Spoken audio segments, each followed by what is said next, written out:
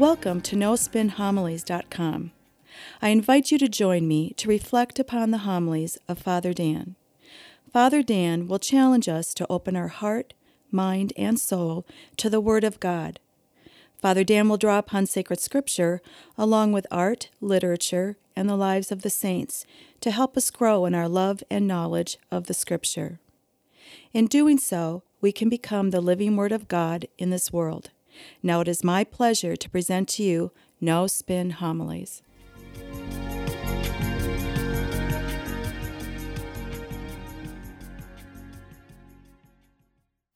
Today, we begin the very first Sunday of Lent. And how appropriate this gospel story. This is a classical story that really sets the tone for this season of Lent. It's the story about Jesus going out into the desert and battling the devil. Now notice how it begins. Filled with the Holy Spirit, Jesus returned from the Jordan and was led by the Holy Spirit into the desert for 40 days to be tempted by the devil. Now I would argue temptation is not always a bad thing. I'll say that again. Temptation is not always a bad thing because it's precisely in our resistance to it, in our struggle with temptation, that we come to know who we are.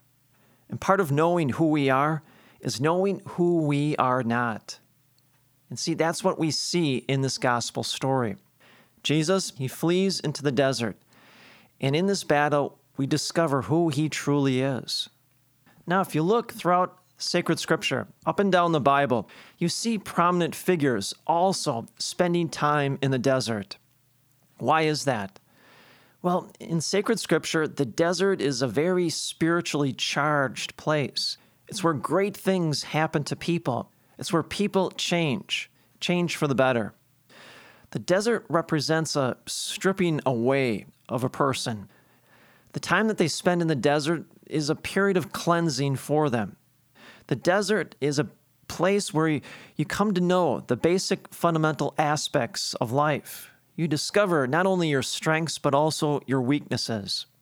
And therefore, we see figures throughout sacred scripture doing just that, entering the desert. And in doing so, their lives changed forever.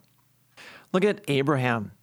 He pulls up stakes. He packs up everything, including his family, and he travels from Ur, which is present-day Iraq, all the way to the Promised Land in Israel.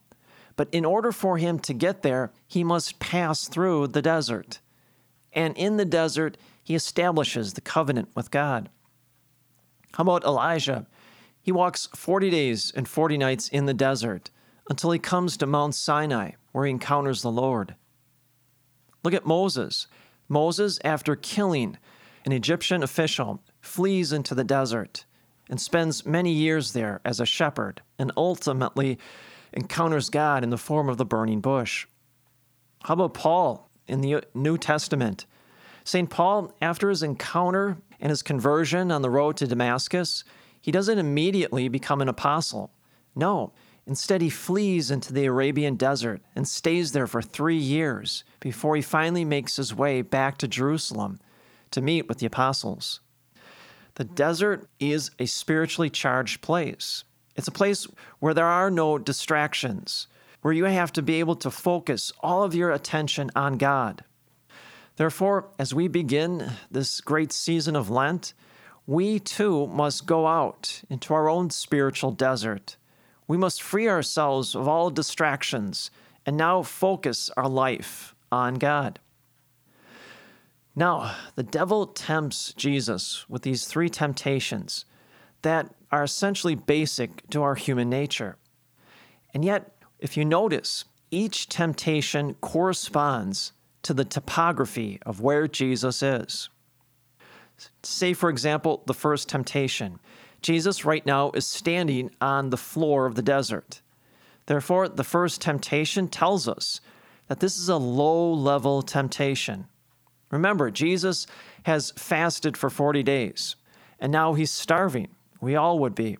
Well, this temptation is for the basic, low-level, human aspects of our nature, the desire of or to be satisfied from our hunger. And yet, it's still a powerful temptation. This temptation really focuses on the material goods that we use to satisfy our bodily desires, the desires of food and drink, pleasure and entertainment. Now, are all these things bad for us? Should we avoid them all? No. In fact, they're good. They're gifts given to us by God. We should enjoy them. As I've said before, we're Catholics. We're not Puritans. Food, drink, entertainment, they're all good in of themselves. But when they become the ultimate good in our life, the moment they become the center of our life, then we're in big trouble. St. Anselm gives us a wonderful analogy. He says the bodily desires that we have for food, drink, pleasure, entertainment, whatever it is, they're like children, very insistent. They know what they want, when they want it, and how they want it. And therefore, as these persistent children, they pressure and they demand and they badger their parents. Now, any parent knows if they indulge this child every time and all the time, pretty soon that child will be running the house rather than the parents. Well, St. Anselm says that is exactly what happens with these bodily desires. If we allow them to dominate us, if we indulge in them all the time, every time, then pretty soon they are going to be running the house. In our case, the house of our soul. Now, how does Jesus answer the devil? He says, "It is written, one does not live on bread alone." Essentially, what he's saying is we cannot base our life on these basic bodily temptations. We can't allow these temptation for bodily desires to be the sole determining element of our lives. Next, it says, "Then he took him up and showed him all the kingdoms of the world in a single instant." Now, realize where we've been. We went from the desert floor, now we go up to a place where Jesus can see all the kingdoms, which means what? Now this is a higher temptation. This is a temptation that is greater and harder to resist.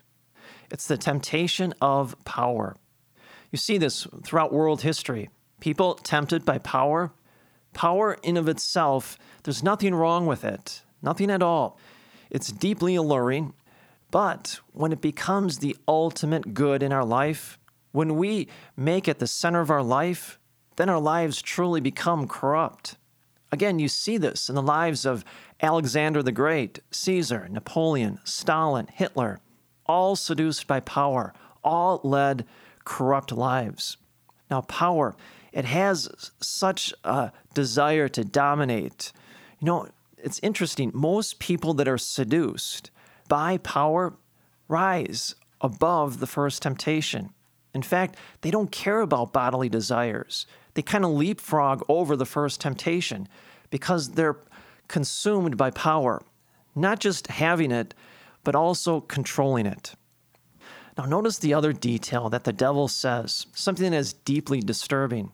The devil said to Jesus, "I shall give to you all this power and glory, for it has been handed over to me, and I may give it to whomever I wish."